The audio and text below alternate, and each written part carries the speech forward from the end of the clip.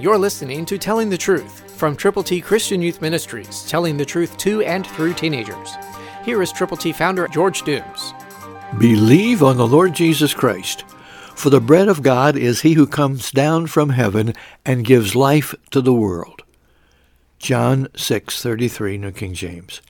Jesus is the bread of life, and he came down from heaven to be born of the Virgin Mary, to have a ministry for 33 years on planet Earth, to attract followers, to preach, to teach, to touch, to heal, and then to be tried, to be crucified, to be buried, and to rise from the dead.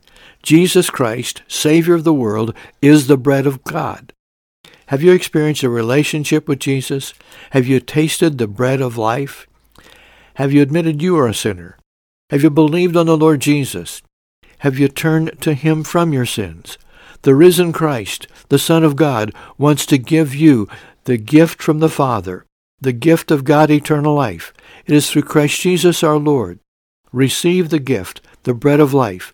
He came down from heaven to give life to every person who will turn to him from their sins, believing on him, being willing to share faith in him with those who need to know him, whom to know aright is life eternal. Yes, God has a plan for you to share the good news of the saving power of Jesus Christ, the virgin-born Son of God. Christ, through you, can change the world.